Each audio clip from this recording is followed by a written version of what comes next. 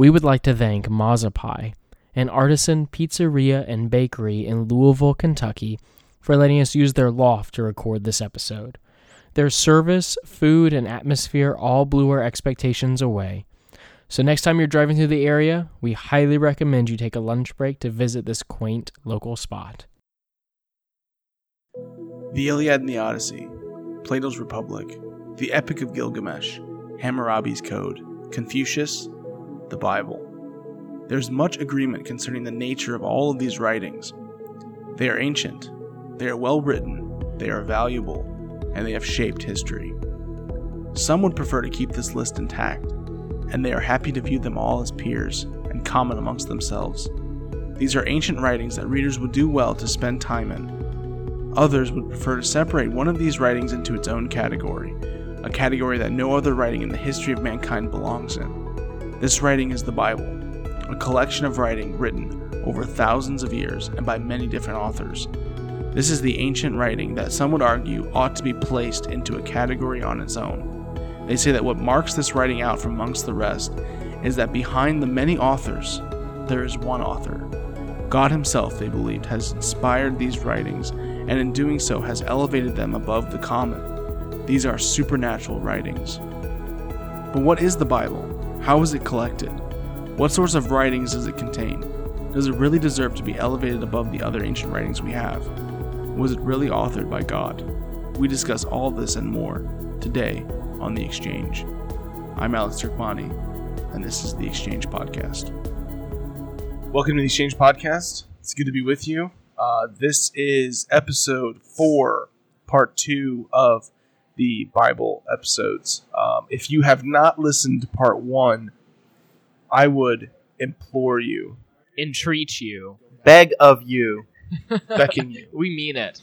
call you lovingly into the wilderness to listen to part 1 of the Bible episode before you come back and listen to part 2. Alex, no matter how lovingly you ever called me into a wilderness, I would not go. You obviously don't know how lovingly I can allure you into the wilderness and speak tenderly to you. Dude, I thought that I would say that I could not be Lord, but now you've convinced me. I might just be Lord. I assure you that you would. And That is kind of creepy imagery. And I hope that I can. That's all right. I mean, I know what it means. You don't have to follow Alex into the wilderness to listen to the first episode. You just have to go to our page and find it. And it's not a wilderness. I hope that I can allure the listeners to listen to the first episode. That was the whole point of this. I hope I can allure them to listen. Check out Hosea 2 if you want to know what Alex is talking about. Read Hosea 2. Actually, read the whole book of Hosea. In fact, Speaking of the Bible, read the Bible, which is what we're talking about today. Boys, I want you to, before we get going here, I want you to describe the surroundings, where we're at, where we're recording. Give us a little bit of, this is radio after all. Give us a little bit of visual here. We are Mazzapai Artisan Pizza Restaurant. They've kindly let us borrow their loft to record this morning. We are surrounded by old red brick, almost like you would see in an old mill, with wooden panels everywhere. There is a really beautiful circular window at the top of the house-shaped roof that is letting in a beautiful natural sunlight this morning. And there are huge doors that are the size of the building. I mean, these doors are probably, 40 feet tall, maybe 50. They're huge. Yeah, they're pretty big.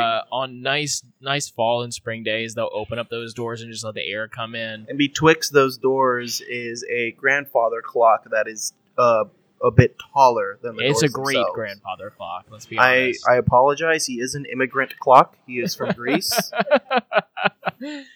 There's an oven where they're cooking some pizza crust, getting ready to make some pizzas this afternoon. It's a beautiful place. I would maybe you guys would disagree, but I would describe this as an Instagram's artist's dream. For sure.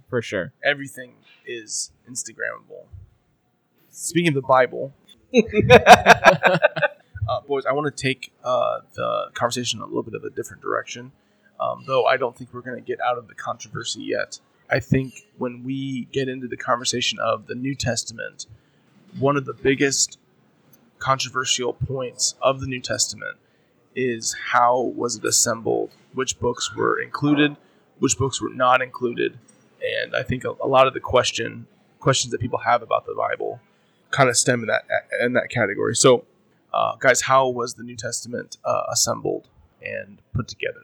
The way that I understand the New Testament was assembled was that the Apostle Paul, primarily, which has the most books in the New Testament, wrote letters to churches in the area of Asia, which is now Turkey, and Rome, etc., Mediterranean included. And there are also 4 Gospels written by the Apostle Matthew, Apostle Mark, and Luke, who was not an apostle, but was a doctor. Most people believe that he was a doctor at the time, and I would say probably a history book writer or an appreciator of history, and so he documented in Acts the birth of the first century Christian church and how that message was spread throughout the Roman Empire. And as far as the council, I think you guys have more And to be clear info on that. And to be clear, depending on your view of who wrote Mark, it probably wasn't the Apostle Mark. It probably was John Mark, disciple of Peter, not the Apostle. I retract my previous statement. Just to You're make good, that man. clear. It depends on your view of who wrote it, but I think you have to also include it within that the Bible, the New Testament seems to show a self-awareness of continuing something that was happening in the Old Testament, which is Revelation. So Peter talks about how people twist the words of Paul like they do other scriptures. So he puts the writings of Paul in the same category as the Old Testament in saying that. Paul will quote the Old Testament right alongside with Luke. And is it 1 Timothy or 2 Timothy, I think, as both authoritative sources. And so there seems to be a self-awareness that what God did in the past and revealing through written documents, God's continuing to do today through these specific writings. So then the question becomes, which of these writings are in and which of these writings are out, which is where it gets dicey and where people are going to give different answers on that. And it's 1 Timothy 5:18 where Paul quotes the Gospel of Luke. One of the things we have to preface the conversation with is I think a lot of people have this idea in their minds where they think that the books that were included in the New Testament canon are a small minority of the books that were available and written around the time of the New Testament canon, and that is just not a accurate statement. There were only a few that were in question. Now I'm sure there were a lot of writings, but there were certain criteria that would make writings considerable to be in the canon, and I think those requirements were rather reasonable, and we can kind of get into that a little bit. But does anybody have any thoughts? Yeah, that's good, and I think that you have to also there's a different view in Protestants and Catholics as to how the canon Great point. was assembled and what is the canon. So the Catholic doctrine is going to teach that the church defines the canon. The church says this is a canonical book, this is not a canonical book. Versus a Protestant would say that the church discovered the canon. That the canon was out there. The church simply had to realize which books were in the canon, which books were not. Because the question is this: does the church give birth to the canon, or does the canon give birth to the church? When we talk about the canon, we talk about the books that have been put together into what we understand to be the book of the Bible. So when you pick up your Bible today, those books make up what we call the canon, just for our listeners. Right, and based on what Alex was saying earlier, yeah, there's sometimes people will say, well, there were other gospels that were going around at the same time. How do you know that those 4 were actually true gospels? And part of that is that there are eyewitnesses, or in Luke's case, eyewitnesses were interviewed. But also, if you read some of the Gnostic Gospels, for instance, there are scenes where Jesus talks about making Mary Magdalene into a man so that she can inherit the kingdom of God. And then just weird theology like that you just don't find elsewhere in the Gospels and that are inconsistent with the rest of the Bible. So while people will sometimes say, well, how do you know that people will sometimes question the actual canon without actually reading those other documents that didn't come about until several centuries later, That if you spend the time to read them, I think you would realize, oh, yeah, I know why this isn't in. And I think it's important to understand that those questionable gospels, we have no textual evidence or manuscript evidence that they existed in the first century. Whereas, while we don't have full manuscripts of Matthew, Mark, Luke, or John, we do have fragments that can be dated even as early as, in some portions of John, that can be dated even as early as 90 AD. There's a few scraps. I didn't know that. Yeah, I didn't know something that early. and we can actually put some of this in the show notes. But there's Dan Wallace, who's a respected New Testament scholar, shows a couple of those fragments. P57, I think, can be dated. I mean, I think conservatively it can be dated in the early 100s, but even some scholars say it can be dated much earlier than that. So these Gnostic Gospels that Josh references, we really do not have any sort of evidence that they're early. So they're later. We're talking probably around 300 or so, or we start seeing those things kind of come up. Yeah, another view of the Gospels or of those early documents is that they weren't written within the first century, but they're kind of written along time as it went. So as the church confronted certain issues and problems, they would make up a story about Jesus kind of to solve that issue. So as, maybe the deity of Christ is in question, well, let's add a story that, kind of gives Jesus' deity explicitly. One of the problems with that is that you engage in what's called mirror reading. You assume that there was an issue. You read a text and you say, well, what issue does this text address? Well, then that issue must have been happening in the church in the first few centuries without actually proving that that issue happened. So you're assuming your conclusion, you're begging the question, you're assuming your conclusion before you reach it, if that makes sense. I know the question that a lot of people have is, it starts there, but who assembled these books? Who decided this? When? Why? Once again, I think the misconception about that is that it was a couple guys who were just kind of picking and choosing. It was Eeny, meeny, miny, mo. It was a church-wide sort of decision, and for the most part, there wasn't a ton of church-wide. What was the structure of that? Was it like all the churches in the area got together? Did they send representatives? Can you explain how that? Well, I think you have to. I correct me if I'm wrong, Alex, but I don't think a canon was ever defined until Trent. Is that right? Well, no, there are letters from church fathers who laid out. But ecumenically, I don't think it was defined until Trent, but right. Only because it was in response to the Protestants. So Luther comes up with this idea of justification by faith, or discovers justification by faith. Catholics need an authoritative source to combat that with, which is why apocryphal books are defined as canon, which Protestants reject on many different levels and for many different reasons. But before Trent, it was more of like there's an understanding of what books are in and what books are out. If you read the Church Fathers, there are certain books that they all quote. Can you give us dates when you talk about Trent? Yeah, Trent was right after the Reformation. It was like 15-something, right? Yeah, it was part of the Counter-Reformation. Yeah, let's see. Now, before 1545 to 1563. So before 1545, during that time where Trent was happening, there was a different council that had decided a pre-Reformation canon, hadn't they? It was more just... I don't think so. What I understand is more just kind of generally accepted. So before then, it was just all of the letters were in there? Because I thought that in the 3rd and 4th centuries, they had excluded some already. So before Trent, it was simply...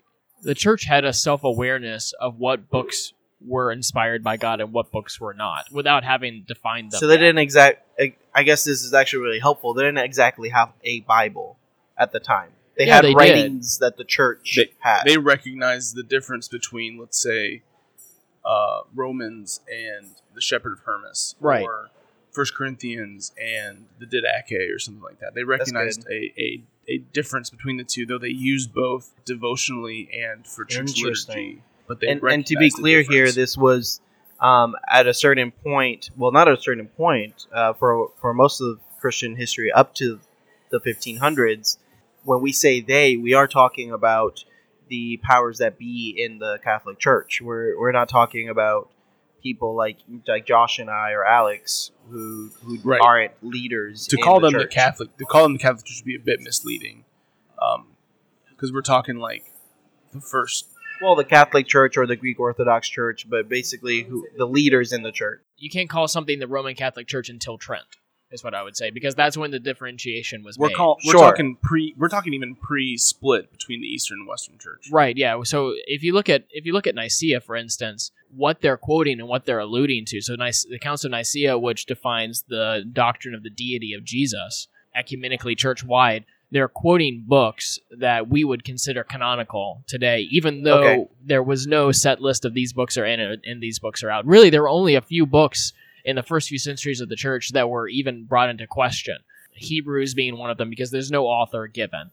Ultimately, as time progressed, the church recognizes, no, this is something that's canonical, which is what I think gives so much strength to the Protestant view, that the church discovers the canon and not that the church defines the canon. That seems to be the church's position until Trent, anyway, when they have to define a canon to support their Catholic doctrines of justification by works. And to be clear here again, I don't mean to be annoying, but by they, we mean the people in leadership. We're not talking about regular everyday Christians. But one of the criteria for the leadership to go on was, are these books well received among the general population of the church? So they would use these books in their ministry and see how the people responded to them. So they weren't making decisions for the people. They had the congregations in mind as they were trying to, in their own words, recognize which books were scripture or not. Well, that's kind of news to me. I didn't think that the congregation involved at all. I mean, what did that look like? There's a widespread acceptance of certain documents. Yeah, but like in the churches, but the people in the churches don't make that decision. It's No, it wasn't congregational. It wasn't a democracy by any means. Exactly. No. I want to make that differentiation because until after the Reformation, we didn't even see social structures that way. They weren't voting, but if they saw that books were... I mean, some books hung on in their minds because they would see people reading them and benefiting from them spiritually and see their faith being bolstered by them. But yeah, I think Grudem in his systematic theology actually brings that out. That one of the criteria they used was to see how it was received among the people. That's new to me. I didn't know that. Yeah, we're breaking ground here, man. We always do that on the exchange. So there's a few other criteria too. One of the other criteria, one of the major ones, was the author of the book in question either an apostle or closely related to an apostle. So Dana brought out a couple books that were not written by apostles. Mark and Luke. The question then is were they influenced by an apostle? And the answer to that is yes. In Acts, you can see Paul and Luke being traveling companions. You could even see a couple of veiled references to Luke, like in Paul's letter to the Philippians and stuff like that. The view of that would be that they were influenced by the apostles. Perhaps Alex represents kind of a mediating position between the three of us here.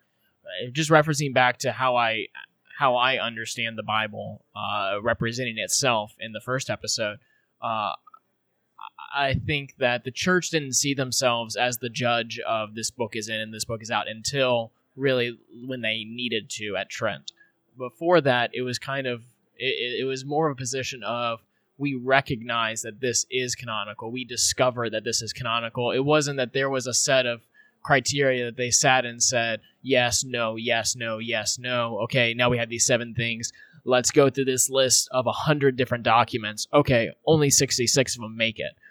That's not how it worked. The church, the canon gave birth to the church, and so the church responds by reading the canon. I would agree with that. Yeah. I would agree with all of that. I would just tend to emphasize more the discovery part versus the saying, here are the 7 criteria that we came up with as the church. Yes, this book is in, this book is out.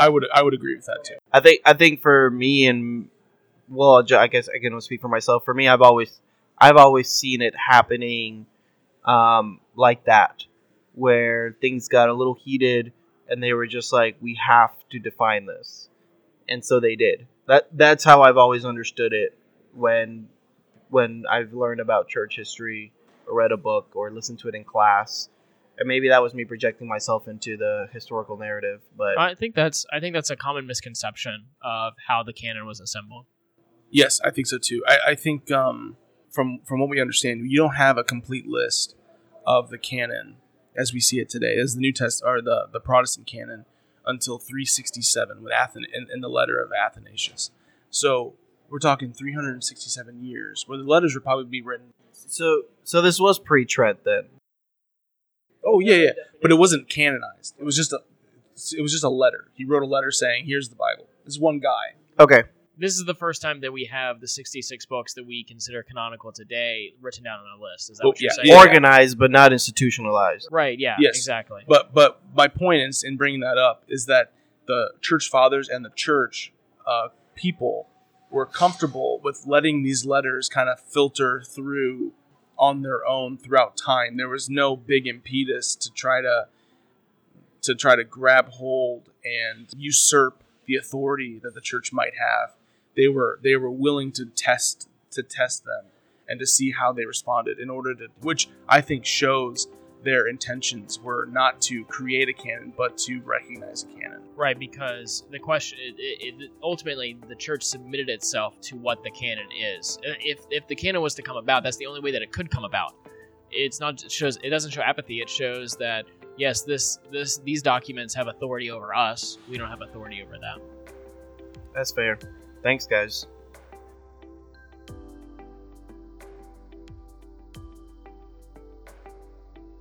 How should the Bible affect your life? How should it affect your behavior, your attitudes, whatever? Or if you don't see the Bible as being in a category on its own, how should the Bible then affect your life? I like to kind of just talk about how should readers respond to this conversation of the Scripture, and how should they go away from it saying, well, how should I respond to it? Should I read it, etc. So I want to throw that out to you. And Daniel, I'll throw it to you first if that's okay. I think the best way, as far as the way that I understand the Bible right now, this is up to change, of course. I'm not very confident in the way I understand it. But when we read the book of Proverbs, we say, "Oh, this is what a good life looks like." He's saying, "My son, if you do these things, your life will be better than if you do the opposite of these things." So we have people who say, "Okay, you have to do these things and your life will be good." And through living life, they realize, "Oh no, you can do the right things and your life might still be terrible." So, if you raise your children in the way they should go, they won't depart from it. Then you have Christian parents who, quote unquote, raise their kids in the way they should go, and 2 out of 5 leave the church and 3 out of 5 stay in the church. And you have no explanation for that. Obviously, with New Testament theology, I think some people would apply an explanation there. But that tells us that it's wisdom literature, that this is the best way to do it. This is the way that will have the best results 9 out of 10, correct? So that's how I see the Bible. I'm not saying that all of it is wisdom literature. I'm just saying that it portrays a story that shows you what the best life is going to look like. And I think that the way that I interpret, especially Matthew 5, with Christ laying out the plan for his kingdom or the new kingdom to come, he's saying that in my kingdom, this is the way that life will operate. And I know I take a lot of that and apply it to politics, which a lot of people are maybe a little uncomfortable with. But to me, that's why I have a more moderate socialism when it comes to politics. Because I see, okay, Jesus said this is what his kingdom should look like. So today on earth, this is what we should seek to reflect our social structures. And that's how I see the Bible, is saying, look, this is the best way that life can look. This is what the kingdom of Christ looks like. We should emulate that.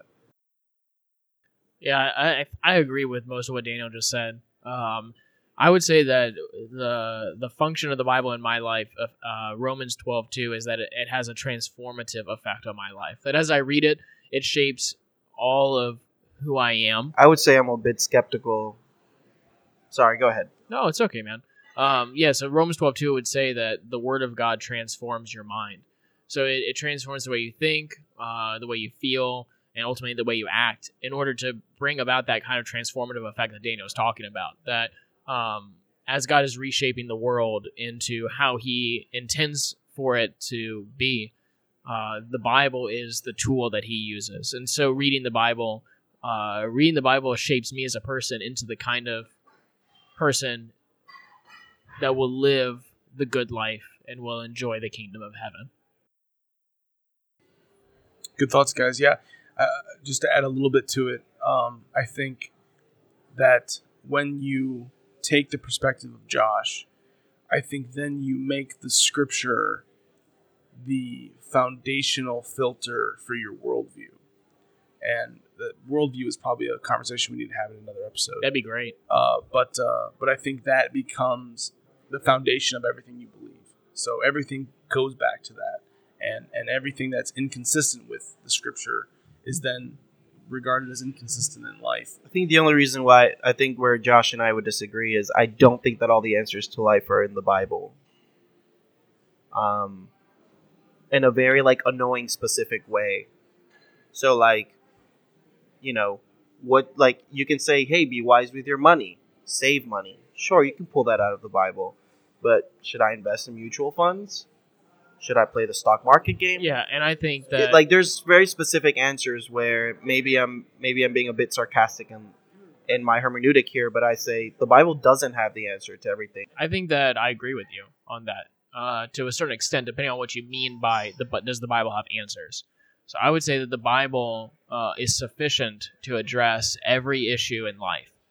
It's not going to give you a yes or no on everything, but it will give you a worldview, like Alex was talking about, of principles. So hermeneutics. Yeah, it will give you for life. Yeah, it will give you a hermeneutic for life as you read it, as you become more acquainted with it. And I think that that's reinforced by the Holy Spirit, as we talked about last time, that the Holy Spirit testifies not only to what God teaches in His Word, but the Holy Spirit also testifies to you in life. The only reason I'm sketchy of saying that the Holy Spirit then testifies to it is because there are so many different denominations and so many different socially active Christians who will find themselves on a completely different spectrum. So to me, it's does the Spirit speak against Himself? Does the Spirit then say, well, I've been led to believe that this is what God intends, or this is what God says, and I'm like, that's hilarious because there's 9 other people who are saying the same thing, but they're coming out with different outcomes. Which is why Paul exhorted us to test the spirits. Sure, but then there's no objective answer. That's where I'm like, well, the Bible doesn't really get too specific. No, yeah, I think that this is a whole nother conversation. I would love to, we could have a whole episode on how does the Bible relate to my life, basically. Yeah, sure. But I just wanted to lay out a few thoughts. And I think, Daniel, you bring up a very valid point. I think the verbiage you should use is the Bible is the final authority and not the sole authority. So it is what everything comes back to, but you can find truth outside of the scripture. That's, if we're talking about a big picture here, that ultimately also comes from God through His creating the created order. Yeah, I think that's a good thought.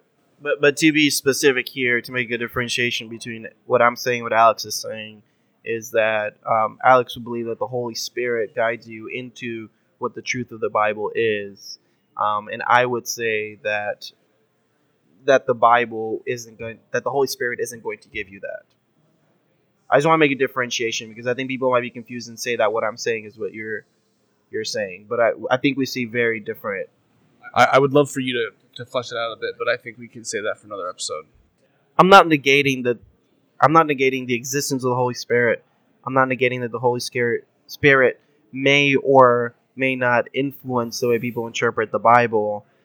I just think when you apply the Bible to your own life, I think if you have this is what I found in my own experience, so maybe I'm being too selfish here, but if you have an expectation that the Holy Spirit is going to lead you to what the truth is, that the Bible will show itself through the Spirit, you're going to be very frustrated when you look at other Christians, unless you are convinced that the way you understand it is correct. When I ask myself, is the way I understand it correct? Why is that? I can only ever come back to, well, it's my hermeneutic. Why have I adopted that hermeneutic? Well, it's easier for me because I've always been in a Protestant circle, because I've always been in a conservative evangelical world. But if I take myself outside of that world, I probably could say the same exact thing, about a liberal Methodist who grew up in Pennsylvania, and they would say, "Well, I've always been in that, so it's easier for me to understand it that way." I don't have a biblical prescription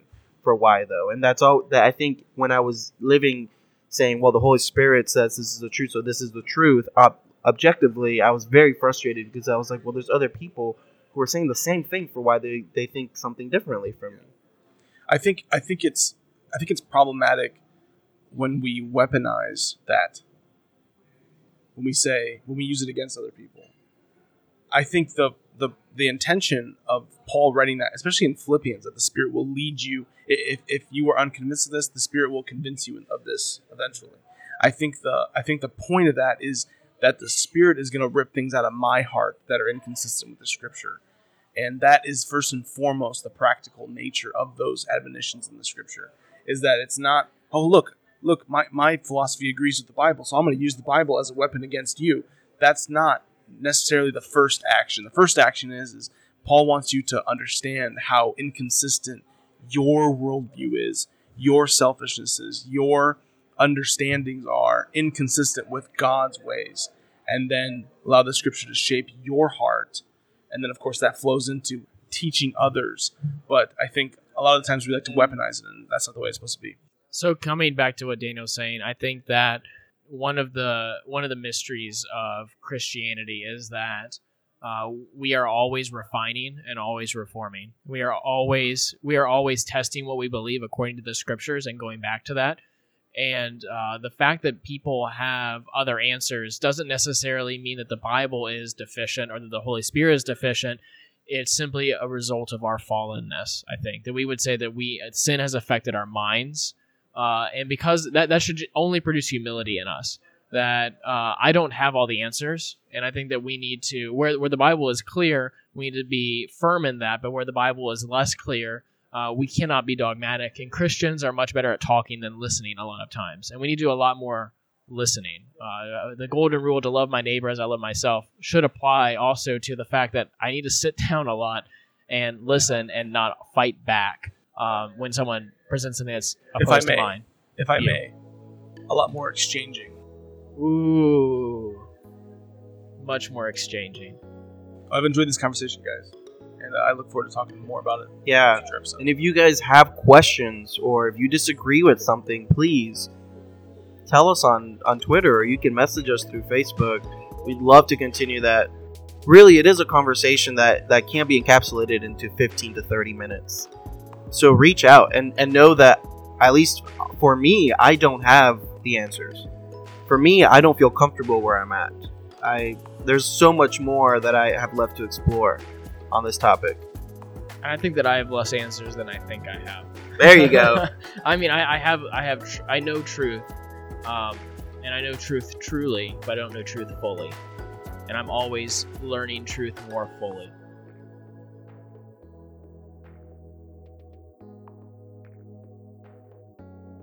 Thank you for listening to our conversation on the Exchange Podcast. We work hard to make each one of these episodes engaging and thought-provoking. And now it's your turn. Do you have any thoughts about today's episode? We'd love for you to join the Exchange online by following us on Facebook and Twitter. Links are in the show description. And while you're at it, please leave us a review on Apple Podcasts or wherever you get your podcasts. One more thing.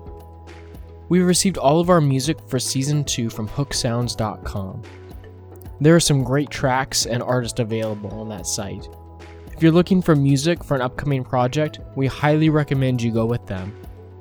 Thanks again for listening, and from all of us here at the Exchange Podcast, I'd like to wish you a good night and good luck.